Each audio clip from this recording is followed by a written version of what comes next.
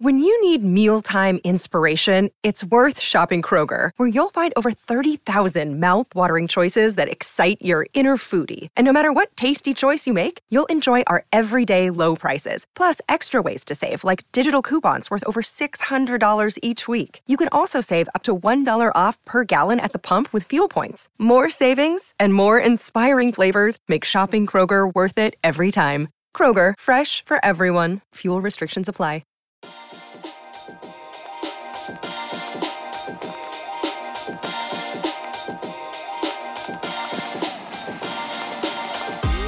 Hello and welcome to another Zero Ducks Given Daily, and we are recording this rather pessimistically at 12:05 on the Saturday on day 4 of this test, because we don't believe there is going to be any play today. We're not very hopeful there's going to be any play tomorrow either. So we decided we would be the first daily podcast episode anywhere in the world. That's what we decided. Because let's be honest, the other podcasts have got more listeners. They're more slick. They're better oiled. They're more intelligent. They're more interesting. They're more funny. But they care about the truth as well. They care about the truth, Toby. They get bogged down in things like facts. So what can we do to beat them? We can arrive earlier than all of them. That's what we can do. It's a scoop. It's a scoop. That's what we decided.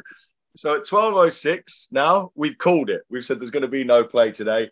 Daniel Norcross, this is a fucking piss take. I'm sorry. This wonderful Ashes series that has been gripping from the first ball to the last is going to end up with the Aussies cracking open champagne in a changing room at Old Trafford whilst it pisses it down outside. There's been lots of complaining and lots of anger about the fact that none of the Northern Test grounds have got a test in the 2027 Ashes. This is why. Do you know what? I don't think I'd go further.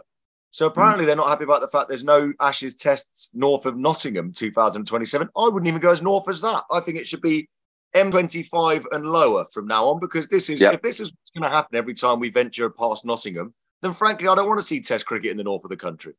It's a risk. And also you've got to think about East as well as West. You know, the East is always drier. They should be playing Test matches at the Oval, obviously.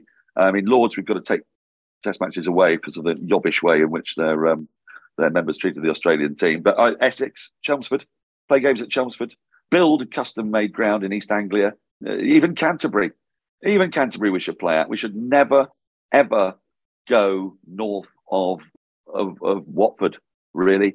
It's distressing. They have no care for justice. When I think of the great miscarriages of justice that have happened through the history of humankind, you know, I go all the way back to Sparta winning the Peloponnesian War, obviously at the forefront of everyone's mind, where evil beat good for the first time. Jesus Christ, I mean, what did he do wrong? What did he do wrong? Turn water into wine. And he gets crucified for it. Bang out of order. The persecution of the Huguenots, dreadful state of affairs.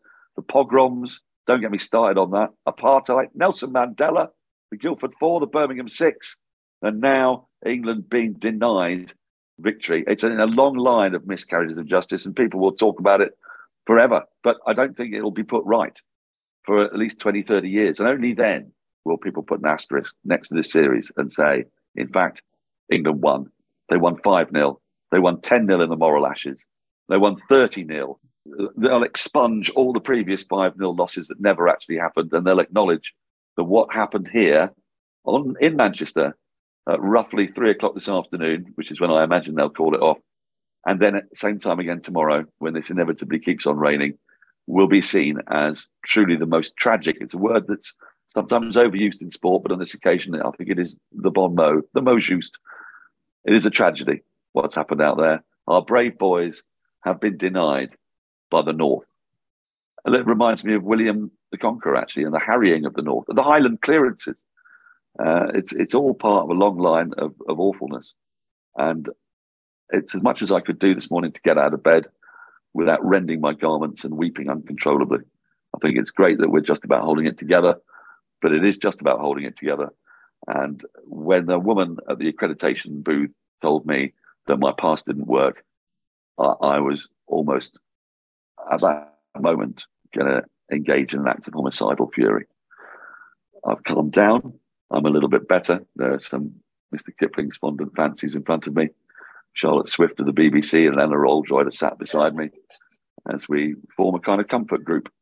And but it's scant comfort to think of those evil mountebanks, those curs, those rotters, getting their massive hands on that tiny little trophy and lifting it aloft and singing Waltzing Matilda and whatever else they do, and then slaughtering a kangaroo and burning it on a barbecue, waving a wombat round their heads and kicking a koala through some rugby posts. It destroys me. Well, it sounds like you're taking it well. It is bullshit. I'm pissed off. I'm not as eloquent. I'm not as eloquent as you. I'm just pissed off, Daniel. Do you know?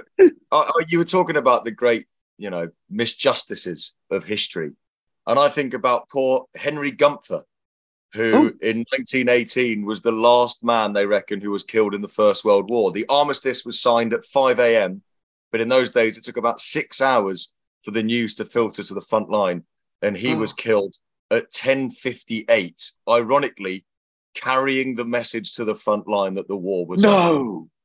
Henry Gumpfer? Yeah, read up on him. It's a fascinating story.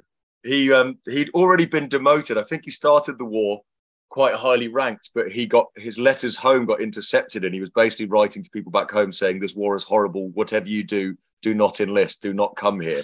So they dropped him down so many ranks that he became basically a message boy. And as he was running back and forth, bringing messages between the lines, he was running the message from the back to the front to say the war's over, stop shooting. And he got shot at 10:58, and the war ended at 11.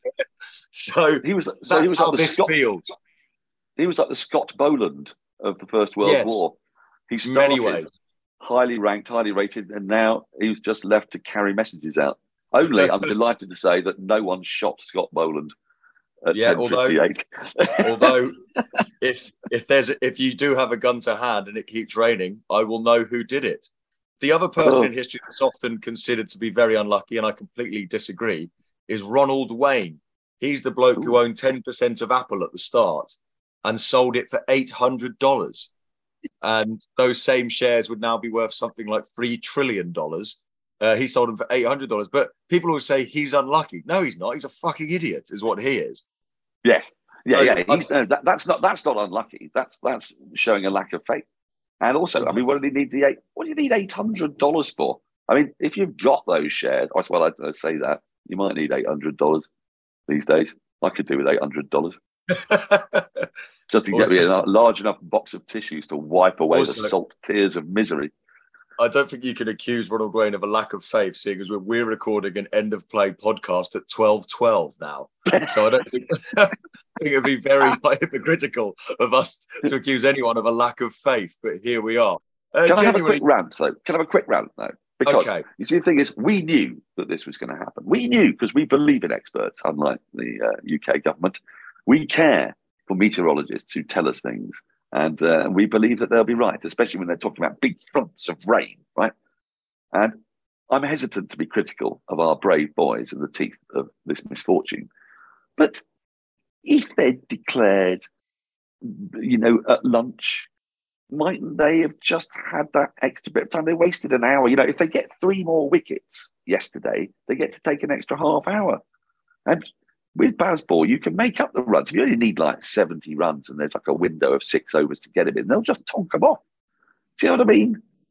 And I think we didn't give ourselves a chance yesterday. We didn't believe in the experts. Thomas Schaffenacker will be not rolling in his grave. He's alive, I hope. I say that it's 12:14 now. He might have drowned in this weather. But assuming Thomas Schaffenacker is not rolling in his grave, he will at least probably be inveigling against people not listening. He's like Cassandra, always destined to be a bringer of doom and never believed. Yeah, I mean, it's. I know what you mean. Yesterday morning, I thought Bairstow at the end was absolutely exceptional. Whether they should have still been batting at that point, I did think. I know it's insane because a few years ago to talk about Test cricket when we're going at 5 and over for over 100 overs to say that we scored too slowly. But Brooke and Stokes surprised me a little bit in the morning session. I thought go full T20 mode, try and add 140 and 20 overs and then declare. I was surprised they batted as long as they did. I have also, though, been weirdly optimistic. I've been going, the weather forecasts have been nonsense recently. It keeps saying it's going to rain all day, and it never does. And then sure enough, what does it do? It rains all day. And I've got tickets for tomorrow. Me and 8 mates are going dressed up as bowling pins. We had it all mapped out. And sadly, tomorrow's looking worse. The original consensus was Saturday was rain all day, but Sunday's going to be okay. Well, Sunday looked just as bloody bad at the moment. What you going to do? Are you going to come or what? Well, probably we're going to get the train up, and then we'll probably end up just walking around Manchester Northern Quarter dressed as bowling pins, getting drunk, I'd imagine. Oh my! Well, you'll be a target for anybody who's dressed up as a gigantic bowling ball. Well, that was kind of our dream. We were hoping that we would get particularly large members of the Barmy Army to run into us and try and bowl us all over the course of the day in the party stand. But it doesn't look like that's going to happen. So we're just going to have to ask strangers on the streets in Manchester to run into us instead. But I mean, it is genuinely all a bit devastating. Now, you're our man on the ground, Daniel. Yeah. It's now 12:15. Is there genuinely anything happening? Any chance? Any glimmer of hope today? Well, I'll tell you what. If you want a piece of Test Match special commentary, I can give it you now. So, hello and welcome to Zero Dunks given daily live from Old Trafford. As I look out across a rather soggy, damp and moist scene, I see umbrellas. I see a portly gentleman away to my left munching on a giant sausage roll. I see tractors.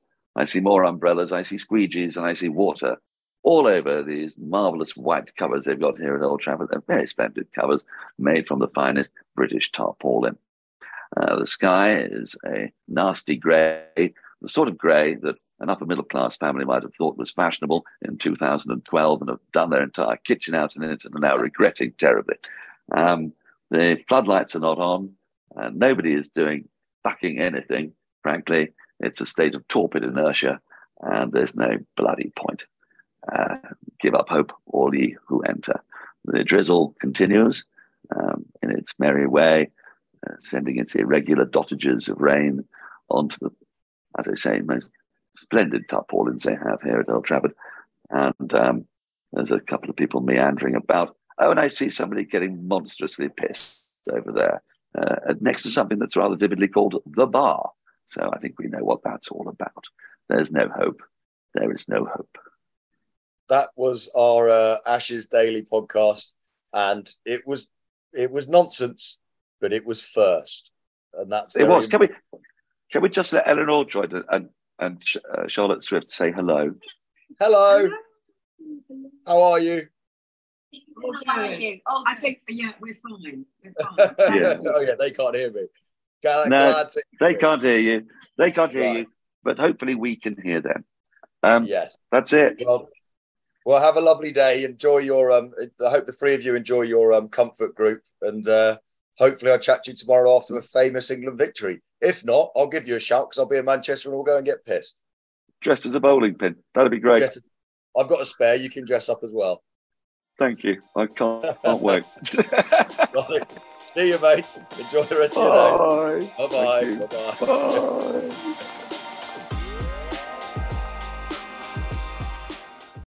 Sports Social Podcast Network.